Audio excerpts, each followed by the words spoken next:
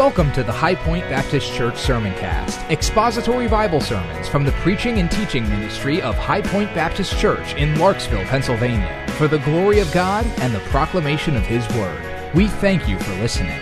And now, High Point Baptist Church pastor-teacher, Pastor Matt Tarr. You can turn into your Bibles to 1 Corinthians chapter 10. 1 Corinthians chapter 10, and we're in verses 6 through 13 tonight. And as you turn there, let's go ahead and we'll begin in a word of prayer.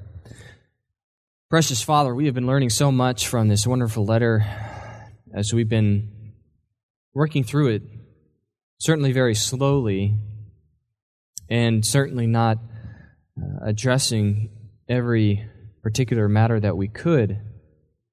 But Lord, our hope is that we have come to understand the intent of Paul's admonition to the Corinthians and can see the very things that we wrestle with as a church and ourselves personally perhaps, as our arrogance and pride can lead us to compromise the integrity of the gospel message, or perhaps because of the desire for fame or accolades, or perhaps even an I told you so kind of attitude, a desire to be successful in the eyes of men, we can neglect the ministry of the Word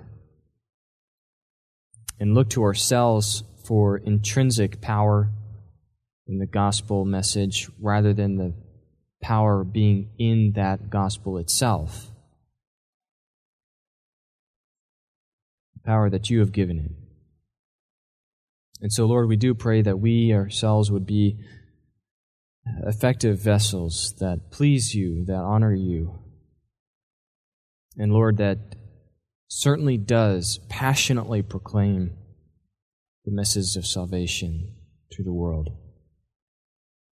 As we come together tonight, we continue to see warning from the church in Corinth as well, and how easily arrogance can corrupt the way we think and can take for granted your blessing, wrongfully assuming that simply because of blessing, we also have your pleasure. Lord, we would be dishonest if we were not to say that we desire both. We certainly do, but for your glory and your name's sake only, and so that people would remember your holy name and not us. We ask these things in your Son's name. We pray. Amen. Follow along with me as I read in 1 Corinthians chapter 6, starting in verse 6. 1 Corinthians chapter 10, starting in verse 6. Now, these things happened as examples for us, so that we would not crave evil things as they also craved. Do not be idolaters, as some of them were, as it is written, the people sat down to eat and drink and stood up to play. Nor let us act immorally, as some of them did, and 23,000 fell in one day. Nor let us try the Lord, as some of them did, and were destroyed by the serpents.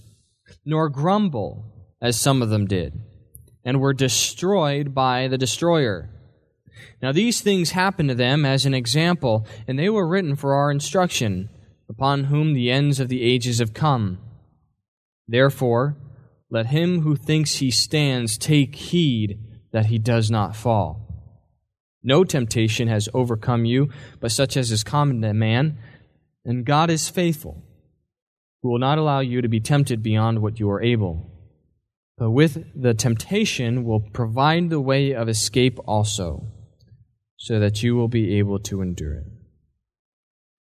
A couple of years ago, my wife and I took a group of 9th graders to Yosemite National Park for a week, and I think there is perhaps nothing more that'll make you rest in the sovereignty of God than taking a group of rambunctious 9th graders to a place where cliffs abound, as well as rushing 40-degree water and massive waterfalls that could certainly carry them to their deaths.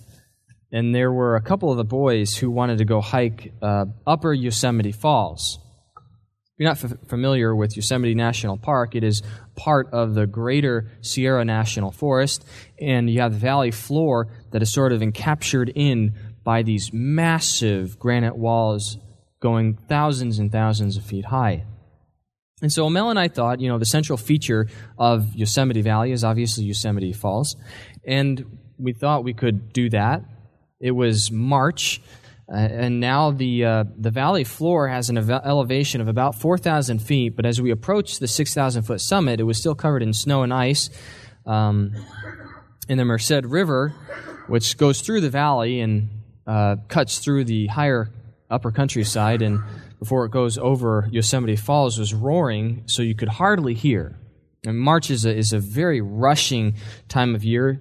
They get tens of feet of snow all at once. We measure our snow in inches. In the Sierras, they measure their snow in feet. And the Merced River is fed by snowmelt. It was icy green color with steep granite banks on both sides before it goes over the cliff down to Yosemite Valley below. And although it was pretty humorous at first, watching these boys from Southern California in their vans and ski coats trying to traverse and negotiate through icy terrain and slipping and sliding all over the place, it began to get a little bit nervous by the time we summited, and I began to have visions in my head of one of them going over, because the summit was also a little bit rounded, and then it pitched towards the cliff. So if you slipped, you could potentially keep sliding along that slick granite surface and just go right over. And as you crept up the edge, you could peer over and look 2,000 feet straight down. And I think the edge was even undercut a little bit, a terrace. And cut into the side of the cliff was this little edge that you could walk down. And you could stand right alongside the point where the falls rolled over to the valley below. And the ledge was only about a foot wide, cut into the side of the granite wall. And there was no railing or anything to keep you from going over the cliff side. Just a little railing, a metal railing that was drilled into the side of the granite wall on the granite wall side. So you had a hand railing going down this very steep, wet granite ledge, but you had nothing to keep you from going over. So if you misstepped and you weren't holding on to onto the railing tightly, you could easily go fast over a 2,000-foot fall. And I started having second thoughts, and I started thinking about a phone call I was going to have to make to one of their parents, trying to explain how their kid slipped and fell off the cliff. They didn't seem to be aware of the real threat, the danger, in going down this little footpath. And over the years, since Yosemite became a national park in 1906, there have been about 2,000 deaths, even as popular as the park is, and how touristy, in fact, it has become with shuttle buses and paved roads and massive parking lots and people toting massive heavy cameras all over the place. It is the last thing, in truth, that a backpacker would want to go to, because it is so overridden with people and hotels and shops and all kinds of things. It doesn't speak of the rugged terrain that it once was, the remoteness. You have to get deeper into the backcountry for that. But there had been about 2,000 deaths, about 20 every year, almost 20 every year. And although many of them were caused by simple freak accidents, the great majority of them were caused by careless, reckless, simple decisions that were made in just a split second. Decisions that you and I make every single day. The kind of careless, cutting corners decisions that we make, most of which we don't even realize. Things like cutting or maybe skinning an apple towards yourself. Or, I'm not sure what other kind of silly things you might do, climbing on a roof that's a little bit icy, or whatever it is. Maybe trying to change a light bulb while it's still a little too hot. Last week I was, the light bulbs in our house hadn't been changed in quite a while, and sometimes they kind of corrode into the socket, and the glass popped and twisted out, and so it left the light bulb socket inside the light fixture. And I go to get my tweezers, and I think to myself, I really should go off and go turn off the circuit breaker. But I was too lazy to go down the stairs and turn off the circuit breaker. And in fact, I couldn't see because it was night, and I kept forgetting to do this in the daytime, and it was sort of irritating me because out of sight, out of mind. So I let the light on, and I think, well, I just won't touch the side of the metal, so it'll create the arc. And I start doing this, and Mel goes, "Shouldn't you?" And as soon as she says it, I slipped. I complete the connection, and sparks fly. My pliers fuse together in place, and I say, "Yes, I should." So I went and turned off the fuse and got a flashlight. Those kind of careless decisions, though, are what cause deaths in a dangerous environment. Kind of decisions that you really don't give much thought to. Can I beat the yellow light? Can I turn out in front of that car in time? Can I get out in front of that vehicle before the passing lane ends? Just this last year, 2 highly experienced climbers fell off the face of El Capitan, a 3,000-foot granite wall. A climber about 200 feet below them recounted the whole thing. The 2 friends had passed him earlier using a climbing technique known as simul-climbing, where the bottom of the rope isn't anchored into the granite wall. And what that means is that if one falls, there's a high probability that he'll take the other person with him because you're not really anchored in very well. And so his momentum will not keep you secure with your cams in the side wall. But they were using this simul-climbing, their speed climbing. It's a very popular technique, not popular when you're climbing in pairs, more popular when you're climbing solo.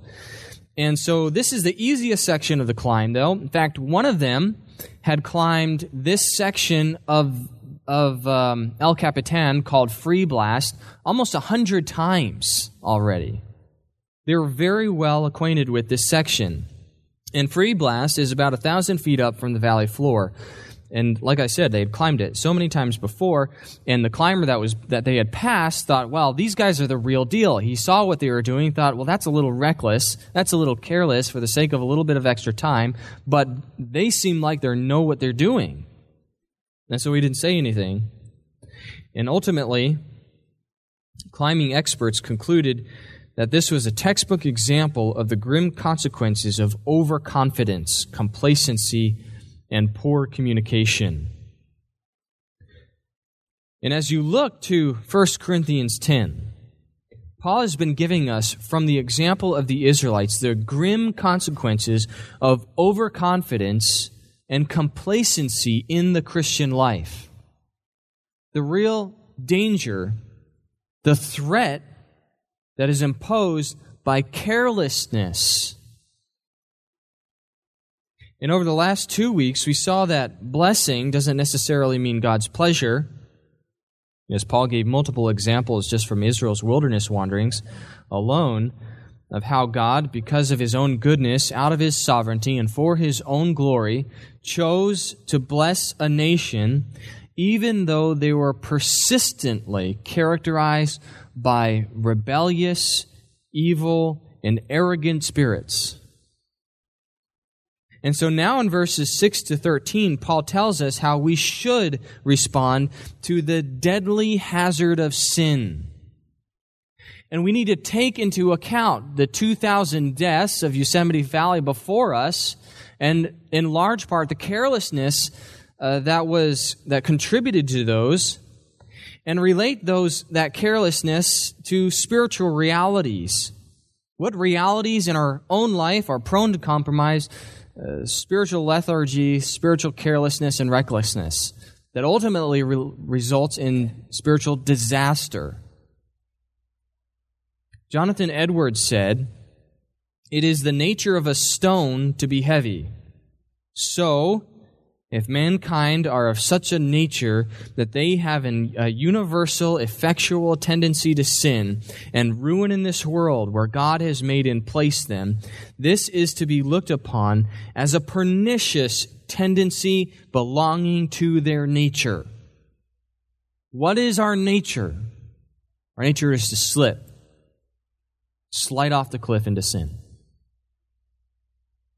Paul said in Ephesians chapter 2, verse 3, that we were by nature children of wrath.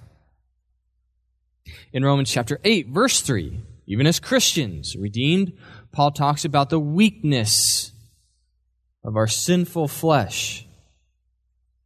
And so knowing our own tendency to sin, how should we apply the example of the Israelites? Well, that's what we read in verses 6 through 13, which all comes together and summits in verse 12.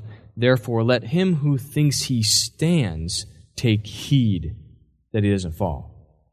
Paul gives us 5 ways that we should respond to the testimony of Israel by giving 5 examples of their own carelessness that resulted in destruction. They're easy to pick out because, once again, we're just following the verbs here. And because of time, once again, we're really only going to look at the first one. And I can't guarantee, actually, you know what? Next Sunday night, I believe, if I'm not mistaken, is the Prayer Pie and Praise. That's right. So we'll need to send out a push notification because we didn't put that in the bulletin or announce that to you this morning. So Prayer Pie and Praise, write it in your calendars. We'll send out a push notification too so that you can be prepared for that.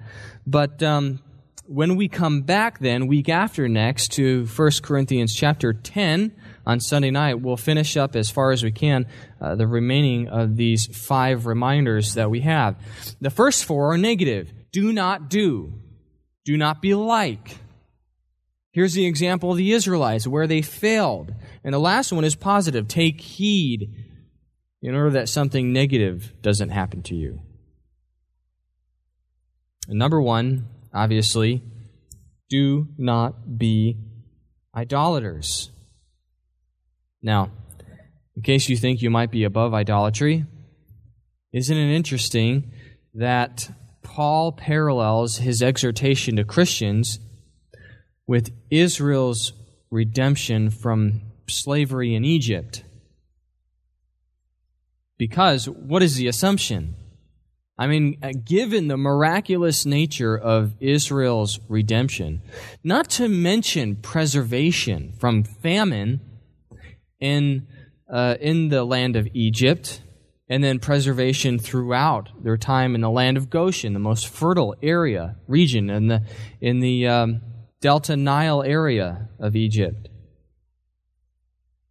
But God miraculously, powerfully brought them out of Israel, showed them His power, His greatness, when He divided the Red Sea and destroyed the Egyptian army and Pharaoh, completely annihilated them. And so the last thing you would think of the Israelites at this point is that they would immediately fall into idolatry. Where likewise, we can be prone to think, well, I'm not in that context. I'm not bowing down to any idols. I've been redeemed. And rather than really investing in searching the nature of our hearts and our own rebellious spirits and discerning what things do I value and esteem higher than God and place before God, we readily write off, I'm no idolater. I'm no idolater. Maybe you'll be ready to admit, well, I was an idolater before I came to Christ, but I certainly don't fall back into that anymore. Not a problem. You might not have been brought out of slavery in Egypt, but we all have been brought out of slavery to sin, and yet we still have the same exhortation in verses 6 and 7. And folks, Paul is writing to the Corinthian church. He's writing to believers. Therefore, it stands to reason that if idolatry is going to be a problem for them, idolatry is going to be a problem for us. Do not be idolaters. Again, These things happened as examples for us so that we would not crave evil things as they also craved. Do not be idolaters as some of them were. As it is written, the people sat down to eat and drink and stood up to play. You have been set free from your bondage to sin, and yet Paul is still very concerned that you would slip back into your former practice of idolatry and get disqualified from the race that is set before you, disqualified from your evangelistic opportunity, be disqualified from the blessing and the fruit of your evangelism because of your complacent and overconfident attitude towards sin, and instead fall under the disciplinary hand of God rather than receiving the crown of righteousness.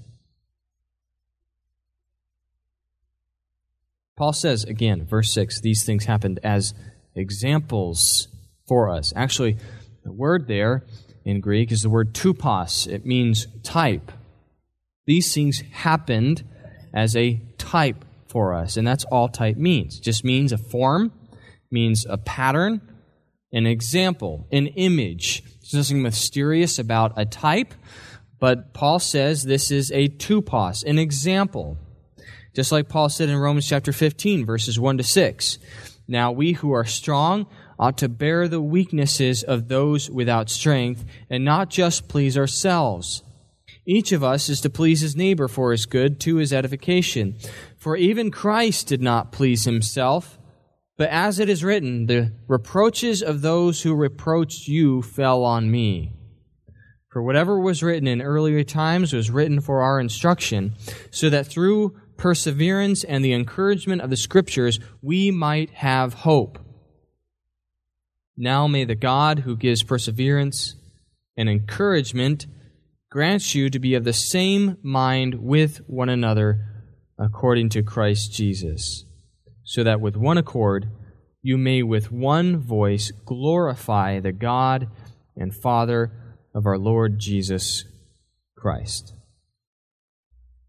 Well, the things that were written in earlier times were written for our instruction. For the purpose of 1 Corinthians chapter 10 is that we wouldn't crave the same evil things as they also craved. And do you see how the Corinthians compromise as to the veracity of Scripture and the sufficiency of Scripture? And their compromise in their methodologies, their methods in even presenting the gospel and the factious culture that they began to develop with man-appealing entertainment led them to ultimately crave the same things that the Israelites craved. They didn't, Paul wouldn't admonish them this way. But he wants to warn them they wouldn't crave evil things as they also craved. He begins to see the compromise in their life. And that is always the way it happens. You compromise the integrity of the text, you will compromise the integrity of your life.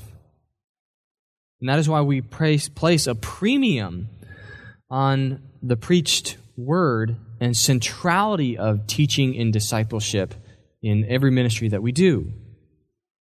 Those are our priorities. And first, Paul says, as idolaters. Idolaters. This is horrific. The people ate, but rather they sat down to eat and drink and stood up to play. Where's that from? Do you remember? That's a quote. Some of your Bibles might tell you, cross-referencing to Exodus chapter 32. Which we looked at last week, I think. It might have been the week before that. Exodus chapter 32, when they worshipped the golden calf. I think it was 2 weeks ago, when we actually looked at the section of Exodus chapter 32 where Moses petitions God to turn his wrath away, to grant forgiveness, to not wipe them out because of the promises he made to their forefathers, to Abraham, Isaac, and Jacob. And God does. He turns away his wrath.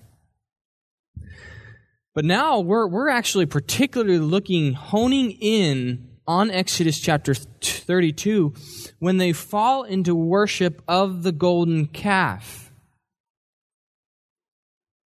Now we have Thanksgiving coming up, and many families will gather around their tables and sit and eat and eat and eat and eat. And then once they've done all their eating, the adults will sleep after they eat. And the children, no doubt, will rise up and go out to play, probably football. And that is not the kind of playing that Paul nor Moses, when he wrote Exodus chapter 32, were talking about. The Israelites fell into idolatry, and with idolatry, they fell immediately into a filthy, reprehensible sex orgy. In the same way that characterized the pagan cult worship that they had grown accustomed to observing in the land of Egypt. Go ahead and turn to Exodus chapter 32 for just a moment. I'd like you to see this. And starting in verse 1.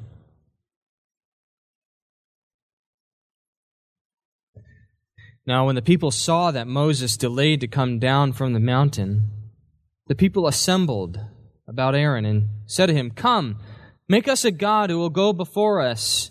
As for this Moses, the man who brought us up from the land of Egypt, we don't know what has become of him." And Aaron said to them, "Tear off the gold rings which are in the ears of your wives, your sons, and your daughters, and bring them to me." In other words, quick, before something changes. There's a sense of urgency here when Aaron says, tear them off. Tear them off. Let's hurry before we lose our opportunity. It's a sense of urgency. They're rushing. You can just hear Aaron saying, "Hurry, hurry, hurry. Come on, come on, come on, come on. This is what you want to do. Let's get it done." Before Moses comes back. The issue is this: their hearts were both ready and eager to sin. They just needed the opportunity. And as soon as the opportunity presented itself, they ran with it. Found an excuse. "Oh, we don't know what became of Moses, so here we have our excuse for rebelling against what we know is right."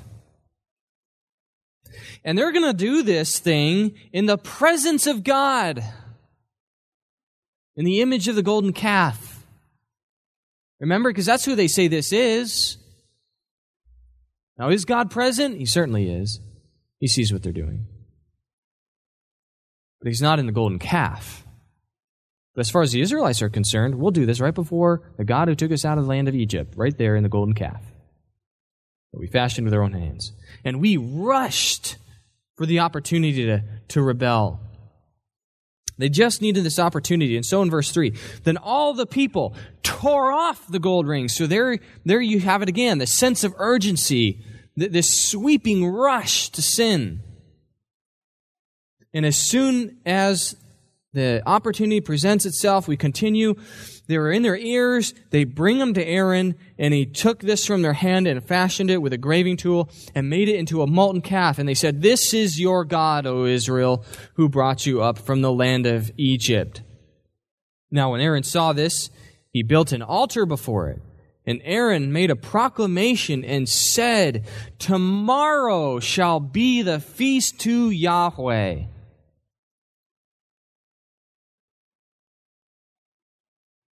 So the next day, they rose early and offered burnt offerings and brought peace offerings. Isn't that pitifully despicable? Isn't that just what we do? You who aren't idolaters. Because, I mean, come on, we're in the 21st century here. Reprehensibly worship in hypocrisy. Speaking of rushing headlong into sin, Amos 5 tells us a grim declaration of judgment that goes all the way back to this same account. And this is God speaking. So much for coming just as you are to worship. Apostate Christian songs that we sing. I reject your festivals. Did you know that God can hate your worship? Nor do I delight in your solemn assemblies. Well, assembly. What's the Greek word for that? Ecclesia. What's ecclesia? The church. Don't delight in your church. Even though you offer up to me burnt offerings and your grain offerings, even though you worship me, I will not accept them. And I will not even look at the peace offering of your fatlings. Take away from me the noise of your songs. I'll not even listen to the sound of your harps. I mean, think about this. I mean, what wasted time. All this effort of worship in hypocrisy can go on for decades. And it certainly characterized Israel's worship in Exodus chapter 32. And it's not that just, you're pouring water into an empty bucket here. You're pouring fuel into a bucket with a hole in the bottom over a fire. And this thing is going to explode. Catastrophic consequences. Take away from me the noise of your songs. I'll not even listen to the sound of your harps, but let justice roll down like waters and righteousness like an ever-flowing stream. Did you present me with sacrifices and grain offerings in the wilderness for 40 years, O house of Israel? Now listen to this. This is Amos 5:26. You also carried along Succoth, your king, and Kiyun, your images, the star of your gods which you made for yourselves. All this, and Israel brings idols along with them.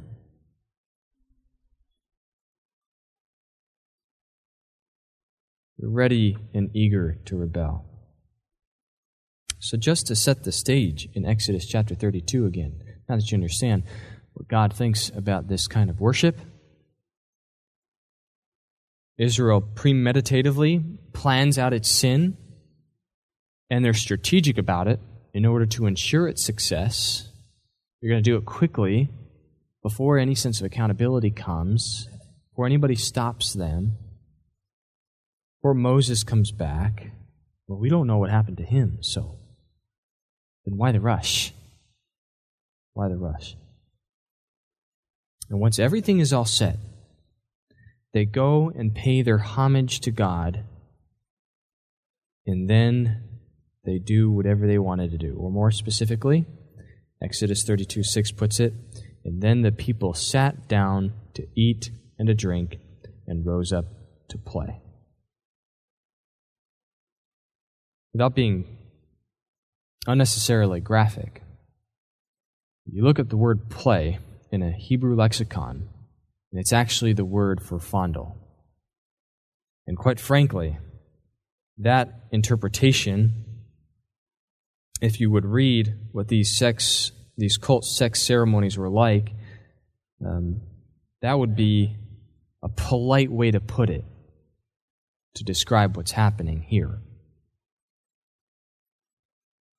I mean, what horrible, horrible hypocrisy because of their idolatrous hearts. Hurry up. Fashion an idol, and tomorrow shall be a feast to Yahweh. They rise up early, offer him burnt offerings, bring peace offerings, and then they go on into this cult sex ceremony. That's what is meant by play.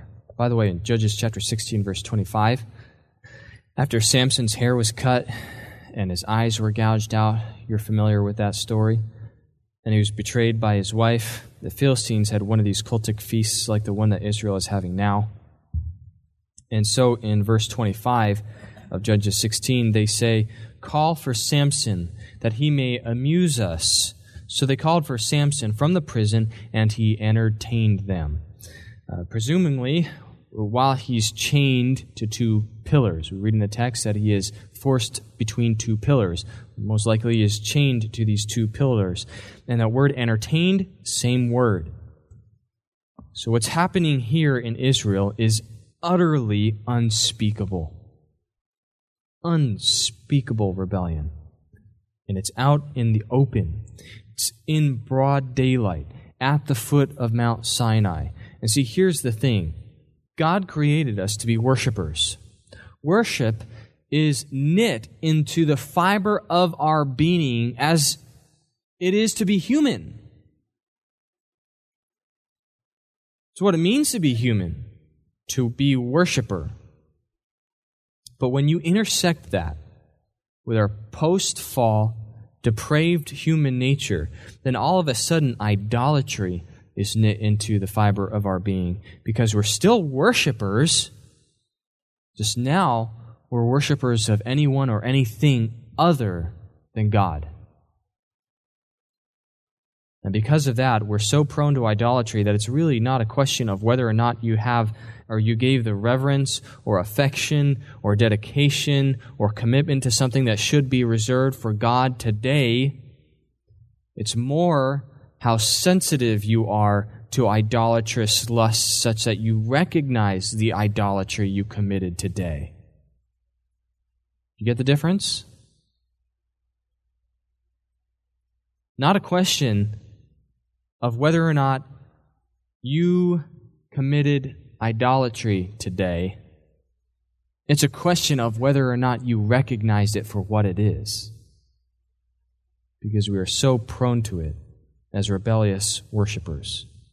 Maybe prioritizing luxury over generosity, prioritizing self over service, prioritizing comfort over sacrifice, prioritizing feelings over truth, prioritizing games over commitment. Every time you sin, that is a selfish act of idolatry. Prioritizing your affections, your desires, your wants, your lusts, over the desire of the King. It's idolatry. Every time you feel impatience, not just show impatience, every time you feel impatience, you're committing idolatry. Every time you prioritize yourself before someone else, you commit idolatry. And again, every time you sin, you are saying that you want something, and what you want is more important than what God wants. So you yourself become your own idol. You commit idolatry.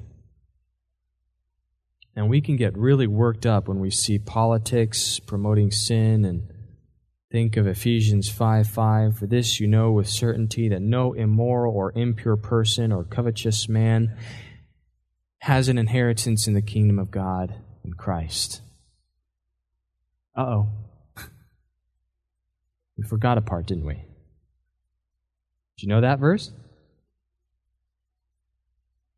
For this you know with certainty that no immoral or impure person or covetous man who is an idolater, immoral, impure, covetous. Who is an idolater? All of them are. has an inheritance in the kingdom of God. Colossians 3:5 tells us immorality, impurity, passion, evil desire, and greed all amount to idolatry. Sin is idolatry. Greed, sexual sin, lust, all amount to idolatry because people are following their desires rather than following God. Anytime you act on the way you feel instead of obeying God, you're worshiping yourself, and then the next day you rise early and offer burnt offerings and peace offerings and sit down in church and then rise up to play and do it all over again. How cute we are in playing this religiosity. It's got to stop. But realizing the rebellious idolatry that it is. And Colossians 3:6 and 7 says that it is because of these things that the wrath of God will come upon the sons of disobedience. And in them you also once walked when you were living in them, but now you also put them all aside. Anger, wrath, malice, slander, and abusive speech from your mouth. Do you know, sadly, if you continue on in 1 Corinthians chapter 10, you know the end of the story in Exodus chapter 32. You'd think the people learned their lesson from this, from the mercy that God shows to them for this heinous hypocrisy. He strikes down 3,000 that day.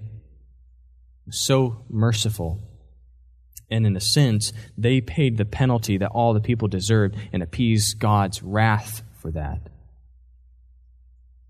He only struck down 3,000. But what we find in 1 Corinthians chapter 10, verse 8, is that there is another occasion where God then strikes down 23,000. Again, we're acting immorally. They just mocked God by their sin. But listen, so do we when we worship in hypocrisy. That was the real issue that was going on in Corinth. Ultimately, by prioritizing their selfish, man-centered wants, their entertainment-driven philosophy, their factious little groups, their clique culture, they mocked God and worshipped in idolatry. But we do the exact same thing. We're prone to wander. And for that, like the Corinthians, we need to repent and put on a spirit of unity and love that is brought by the truth of God's Word.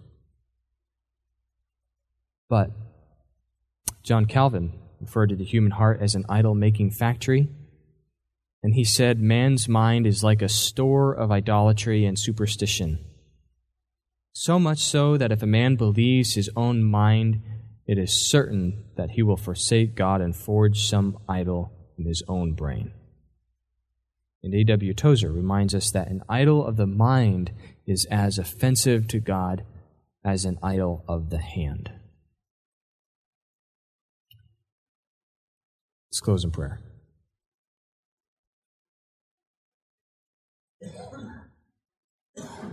Precious Father, as we come together tonight in prayer as a congregation for the ministries of our church, the discipleship of our church, we first and foremost earnestly beseech you that before we seek to do anything that we presume to be honoring to you, that we would search our own hearts. As David petitioned in Psalm 2, that you search any wicked way within us,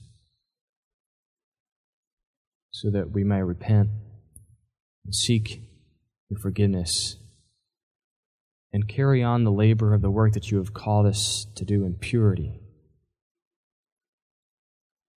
in humility, in a way that is pleasing to you and brings you great joy, because it is not done in hypocrisy, but in sincerity, with a desire to build up your church. Invest in your kingdom, recognizing that this church and all these things belong to you. They don't belong to us. It's not our name that we represent. But we are, as Colossians says, ambassadors of Christ. And so, Lord, we pray that our church, perhaps especially emphasizing the ministry of your word, rightly so, because the power to live is found only in your word. Lord, characterize our ministries as that which worships, as Jesus said ought to be in John chapter 4, in spirit and in truth. We desire both. And so, Lord, as I especially pray for our teaching ministries here at High Point, the many teaching ministries that we have in various aspects, women's ministries, children's ministries, youth ministries, men's discipleship ministries, and many more of the same. We pray that they would be characterized by true integrity,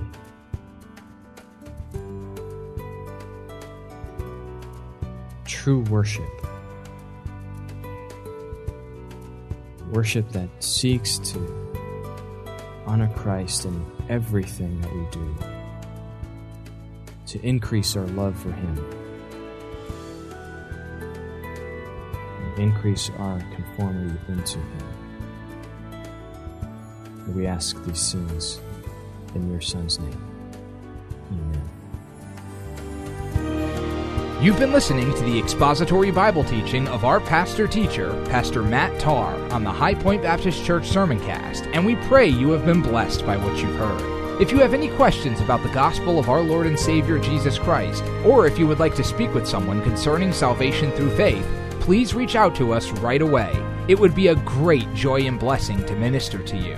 Contact information can be found on our website. If you have any additional questions or comments regarding this sermon, would like to know more about our church, or would like to submit a prayer request, just visit us online at highpointbaptist.church. Additional sermons can be found on the Sermoncast page of our website and may be downloaded or streamed free of charge. Our website again is highpointbaptist.church.